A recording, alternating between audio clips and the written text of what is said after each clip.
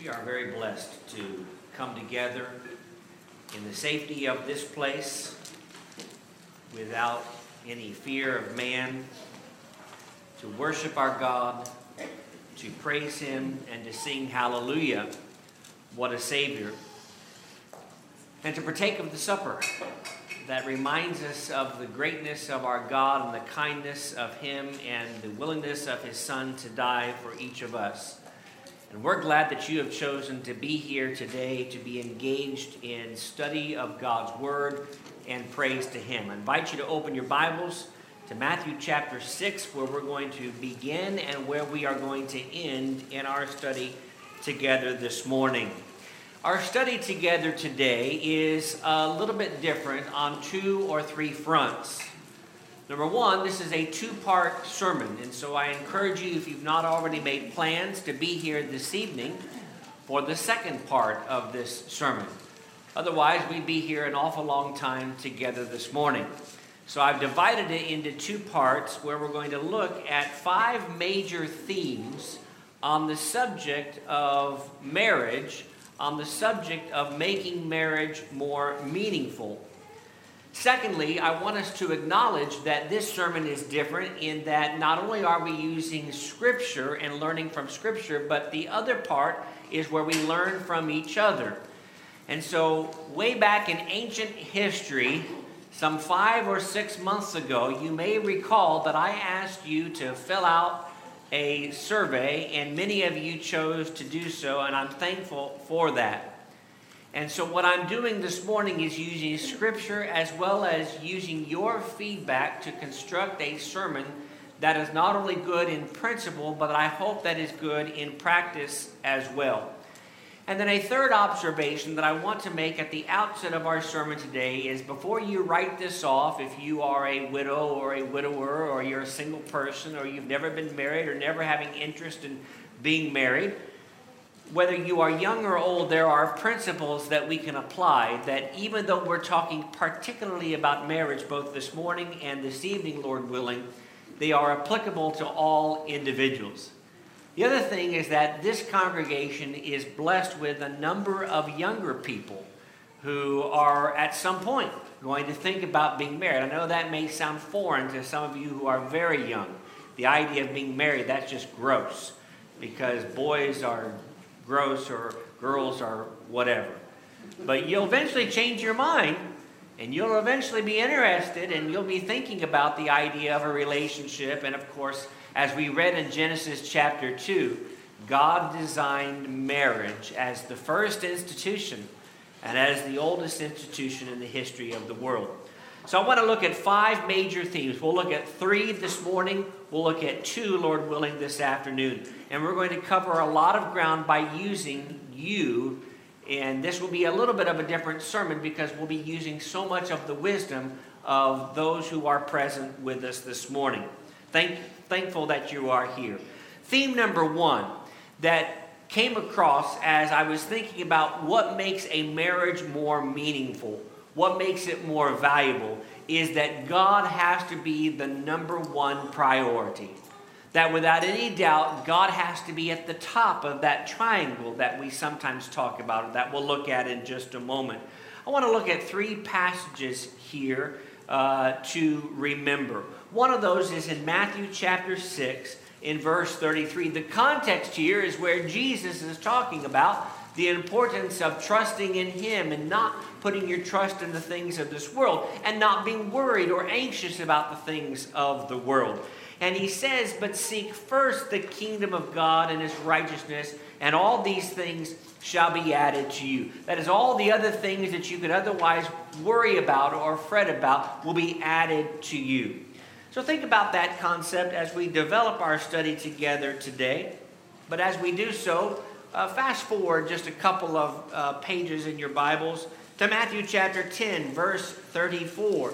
Do not think that I came to bring peace on earth.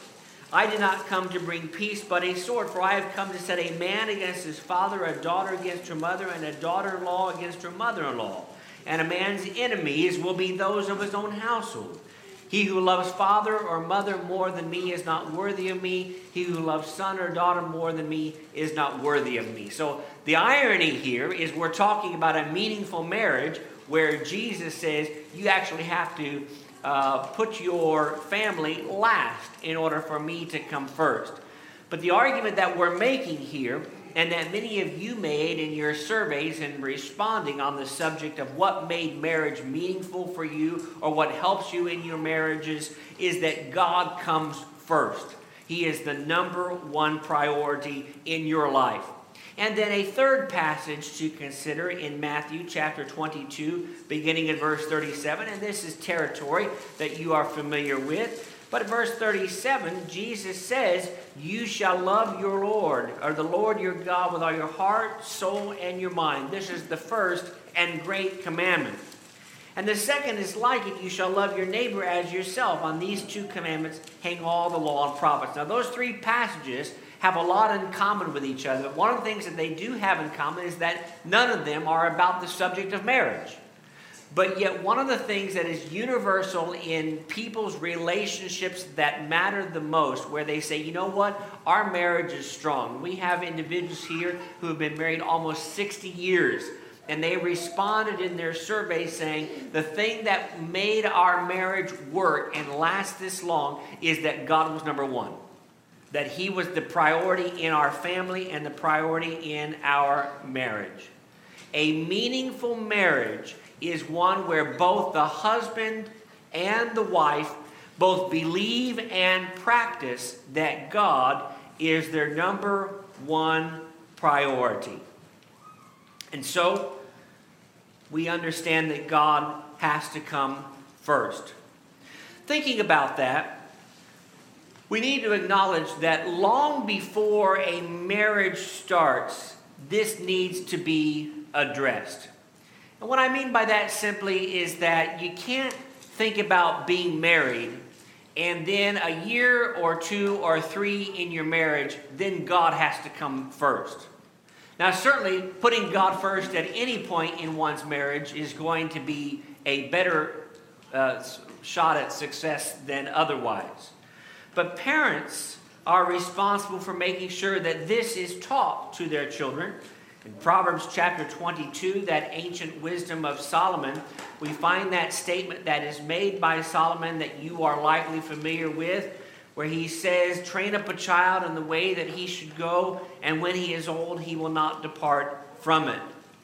The other thing that we need to appreciate is this: service to one's mate cannot be more important than service to God.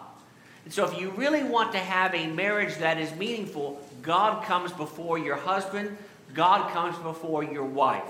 And that is true in the way that you treat each other, and that is true in the way you model that behavior for your children.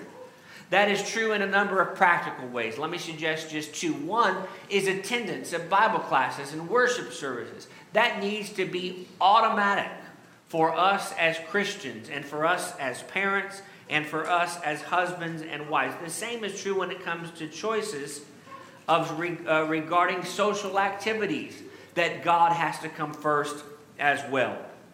Let me suggest to you to put it this way, and that is, if a husband and a wife love God first, the application of the golden rule, which we read back in Matthew chapter 22 or made reference to, becomes much easier to achieve.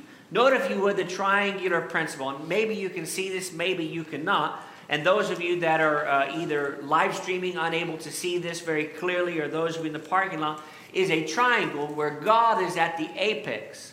And then on one side is the man, and on the other side is the woman. And this triangular principle points out that not only is marriage a combination of 3 individuals, but it's the idea of the closer the man gets himself to God, and the closer the woman gets herself to God, the more likely it is that the two of them grow closer together. But the further away from God that you move, the less likely it is that you are close to one another. And so we have to acknowledge that his focus is on God, that her focus is on God, and that the two then draw themselves closer together. And so we turn our attention to see what you all had to say on this particular subject. And this is one of the comments that was made by I believe it was a female that made this. Yes, a female member of our congregation. Everyone will remain anonymous, and so no one will be pointed out as to who you are. But this particular female has been married for over 40 years. She says, pray each day that both may be the spouses you should be to one another. Strive to give 100% to your marriage and focus on the positives, not on the negatives. Realize that God has given you and your spouse a role to fulfill and put his will as first in your life together. That's a woman's perspective of over 4 decades of marriage. Compare that, if you would, to a man's perspective. Now, you may find it interesting that sometimes the man's comments are a little shorter than the woman's comments in the surveys that were filled out. I'm not sure what that says. It says that women have a lot more wisdom than those of us who are men. We're pretty simple the way that we approach things. But the women are well-versed in great ways of communicating this. Someone once said that a woman is a marriage manual that is the best marriage manual that you can use. I would say it's the second best marriage manual. The first, of course, is the scripture itself, as we'll talk about a little bit later. Never underestimate the power of communication. Learn and apply God's will or God's principles. And that's a man who's been married for half a century. Think about that. We have in our congregation a number of individuals who've been married for half a century, and the wisdom that they are able to provide is indeed worthwhile. When God comes first, things are easier, this particular individual has to say. I'm tempted to say the biggest surprise was how easy marriage was. So many people talk about how hard marriage is, and I have never felt that way in our marriage. And this is a female that's been married for about 9 years.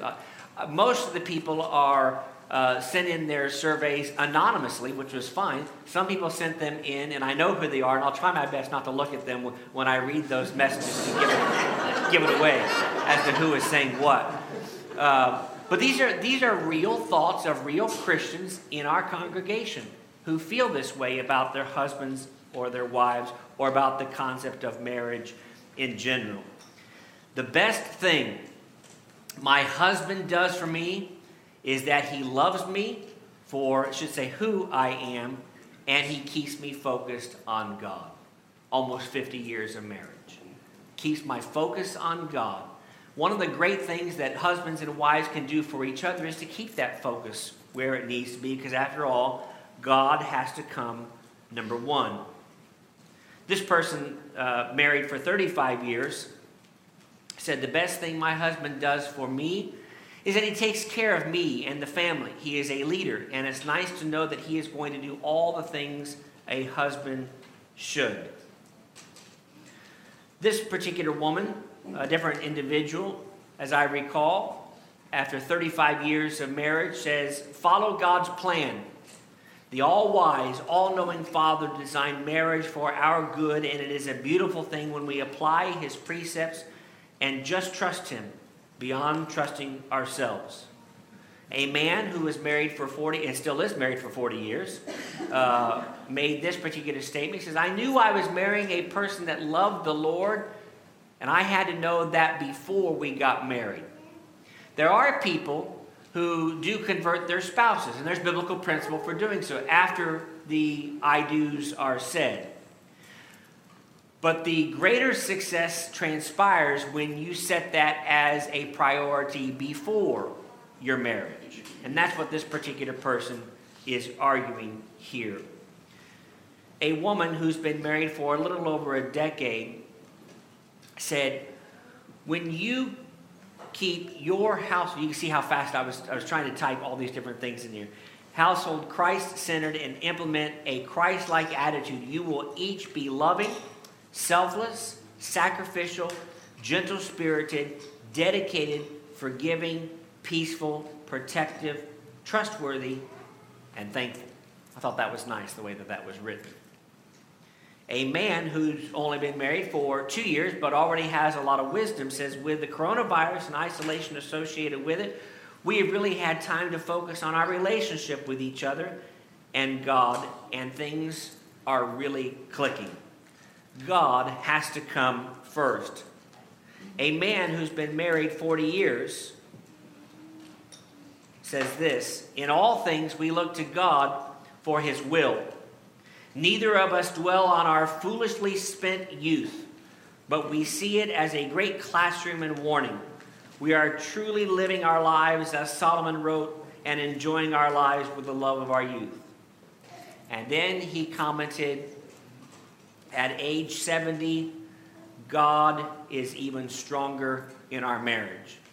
And wouldn't it not be nice to make that as our goal, that each year we get closer to our 30th and 40th and 50th anniversaries, and 60th anniversaries, as some of you are now approaching, that we get closer to God and our marriage becomes stronger as a result of it.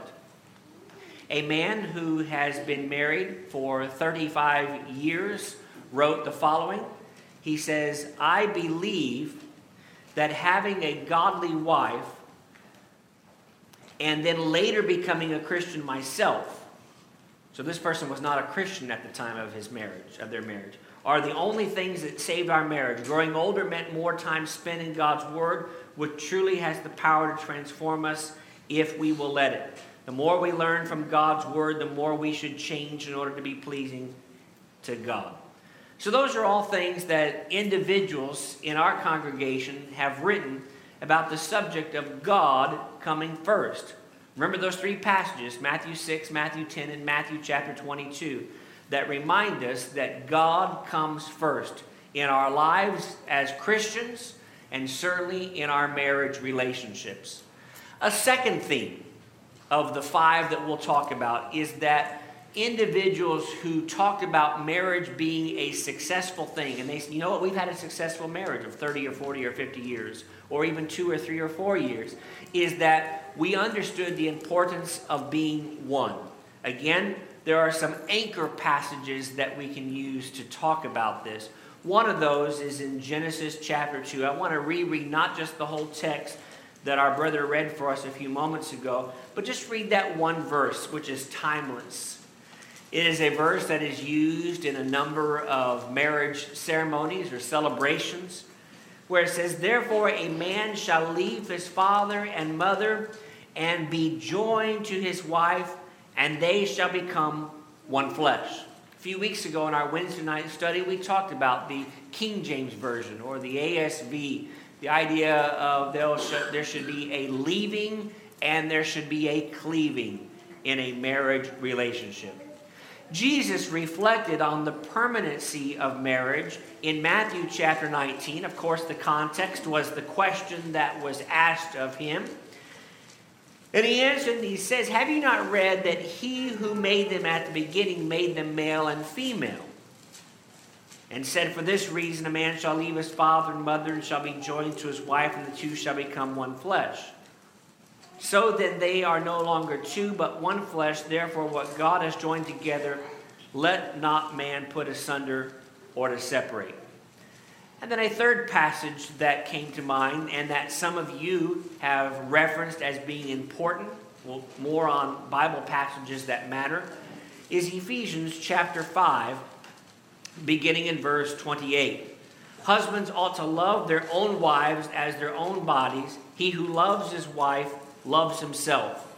For no one ever hated his own flesh, but nourishes and cherishes it, just as the Lord does the church. For we are members of his body, of his flesh and of his bones. For this reason a man shall leave his father and mother and be joined to his wife, and the two shall become one flesh. Let us understand that when we talk about marriage being one, that a meaningful marriage is one where both the husband and the wife see themselves as a true union. And that's the key word, that God joined together and that they are committed to making last a lifetime. You see, when you make a promise to your spouse, that I will love you forever, and you make those statements on your wedding day, you're doing that not just in the sight of your friends or your family or a justice of the peace or a preacher man, but you're making that promise in God's sight. And he takes those vows seriously, as we must as well. Because we have to understand that divorce should never be in the marriage lexicon for those considering marriage. Put it another way, you can't go into marriage and say, well, in the event that it doesn't work out, there's always divorce. I have said that the DVR should never be used in a marriage. D stands for divorce. You never talk about divorce, and you never joke about divorce. There's no reason to ever say, well, if this doesn't work out, you get into a little bit of an argument, we could just get a divorce. No. Never should that be in the vocabulary of us as Christians. V, violence. There's never violence. It's never appropriate to threaten violence or to use violence, whether that be with a fist or with one's words. And then a third thing, and this is from the book of Second Opinions, a book that I quote from time to time, is R.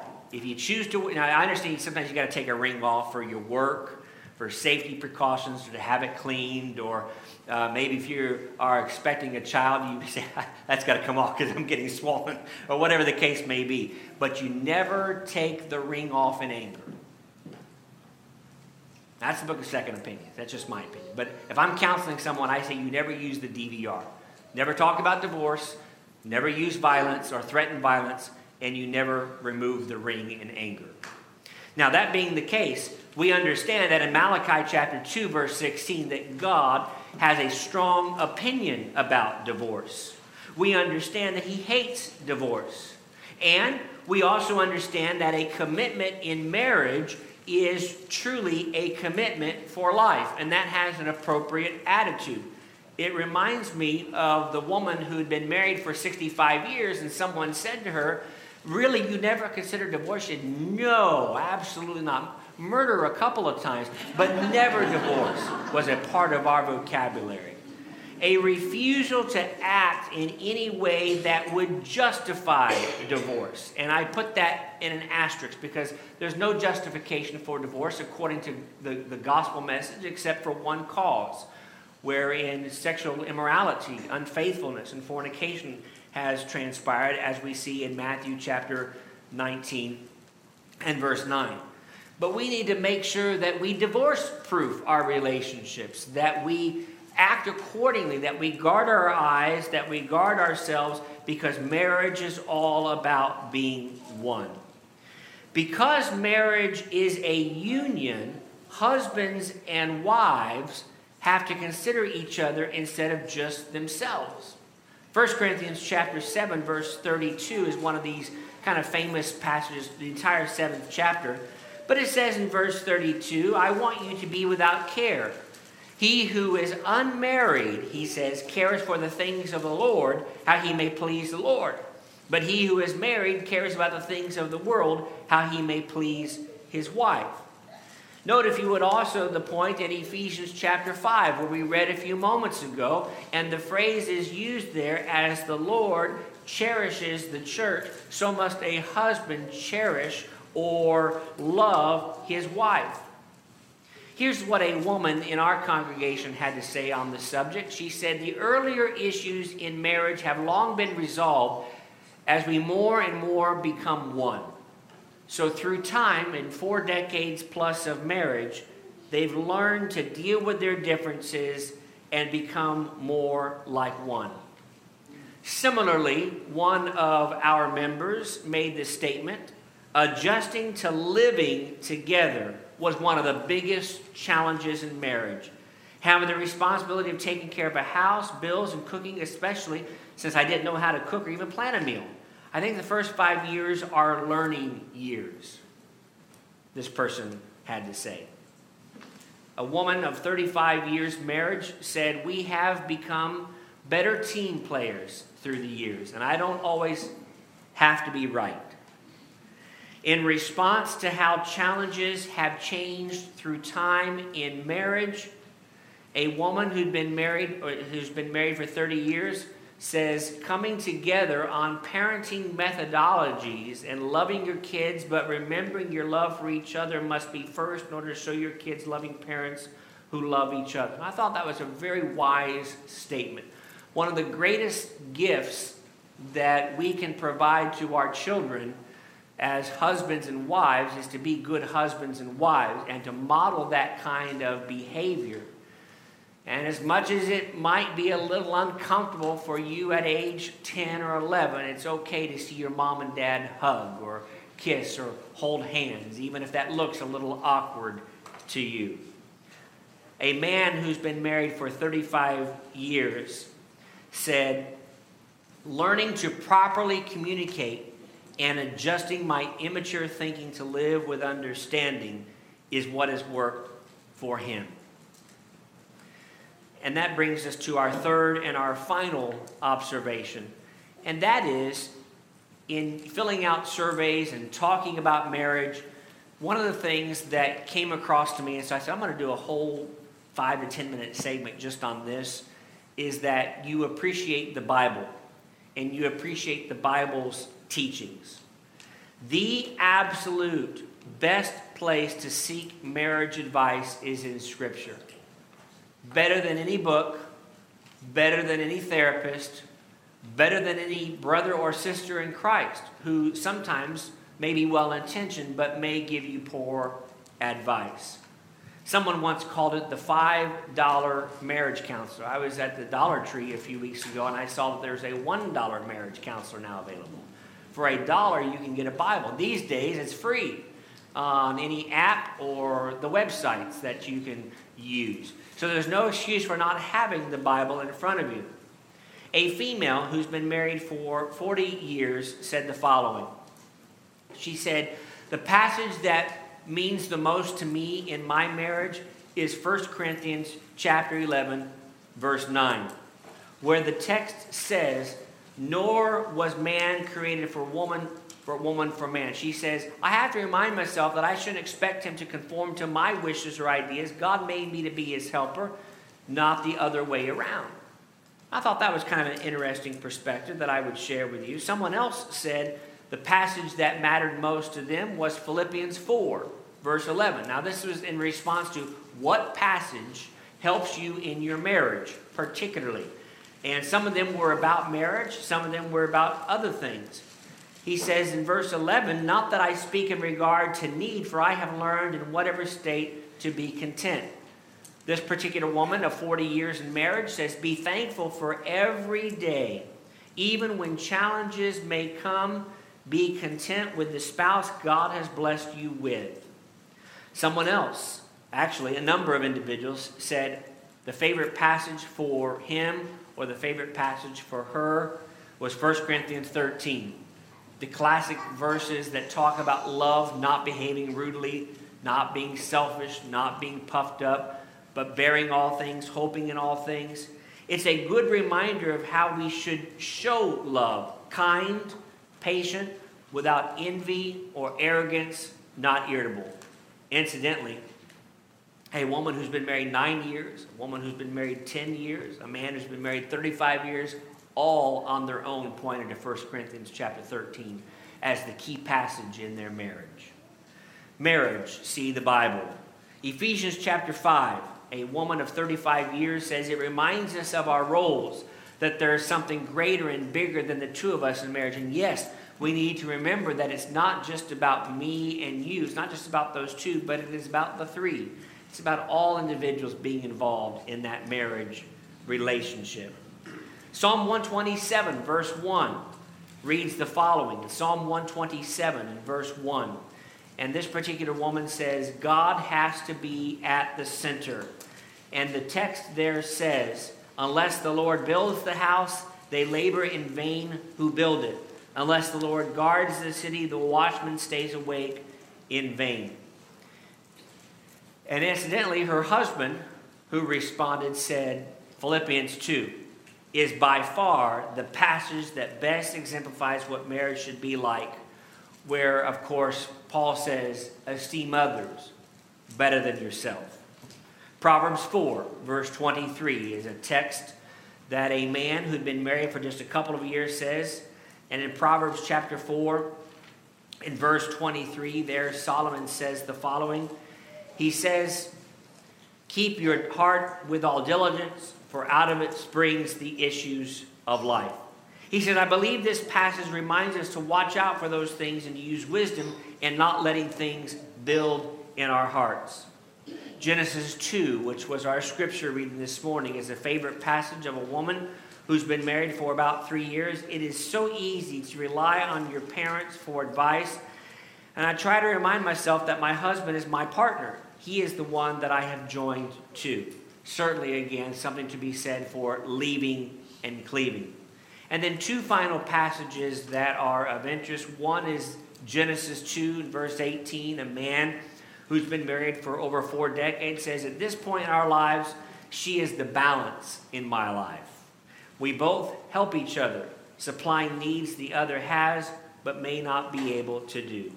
And similarly, a husband of 35 years quoted Proverbs 5 in verse 19, where the writer says, as a loving deer and a graceful doe, let her breast satisfy you at all times and always be enraptured with her love. Talks about being enraptured with her love. That love can come in many forms, but the word means to be intoxicated or captivated. And so this man says, I'm captivated by my wife. I love her that much that I am almost intoxicated by her. I thought those were interesting things that I wanted to pass along to you. And I appreciate those of you that chose to respond. And I appreciate that we can all learn, not just from Scripture, but from each other. One of the things that David Neal talked about in one of his sermons in our most recent gospel meeting was coming together to provoke one another, to stimulate one another. And I hope that this lesson has done that. For those who are married, continue to remain in strong marriages. For those of you that have been married but you've lost your mates, use the great advice that you have to share with others. For those of you that have never been married or never choose to be married, the fact is being godly and putting Him first and seeing what the Bible has to say is always the most valuable. And finally, to those of you who are younger, or those of you who are engaged to be married, or hoping soon to be engaged to be married, or thinking about being engaged to be married, or thinking that sometime in the next 10 years I'd like to be married. The fact is these things matter. We go back to Matthew 6, where Jesus says, seek first the kingdom of God and His righteousness, and all these things shall be added to you. We will, Lord willing, look at 2 more themes tonight, where we talk about the spouse being valuable, and then we talk about the importance of being thoughtful and kind in a relationship. If you're here and your marriage is struggling, we have the tools to help you with that marriage. If you're here and your life is struggling, the same tool book is here that will help you with your life. As we talked about in our Bible class this morning, and what a good class it was, we said that we are not here to help you with all of the social needs or physical needs of life. But the purpose of the church is spiritual. It is the pillar and the ground of the truth, as Paul wrote to Timothy in 1 Timothy chapter 3. And so we're here to offer you the truth, offer you an opportunity that is granted by Jesus to be saved by His blood, which He shed for you. And you can make your life more meaningful consequently. If we can help you to become a Christian by being baptized, or if your life is not where it needs to be and you want us to pray for you and to pray with you and to help you spiritually, whether it be in your marriage, in your life, in your workplace, whatever the case may be, if we can help or assist, let us know while together we stand and while we sing.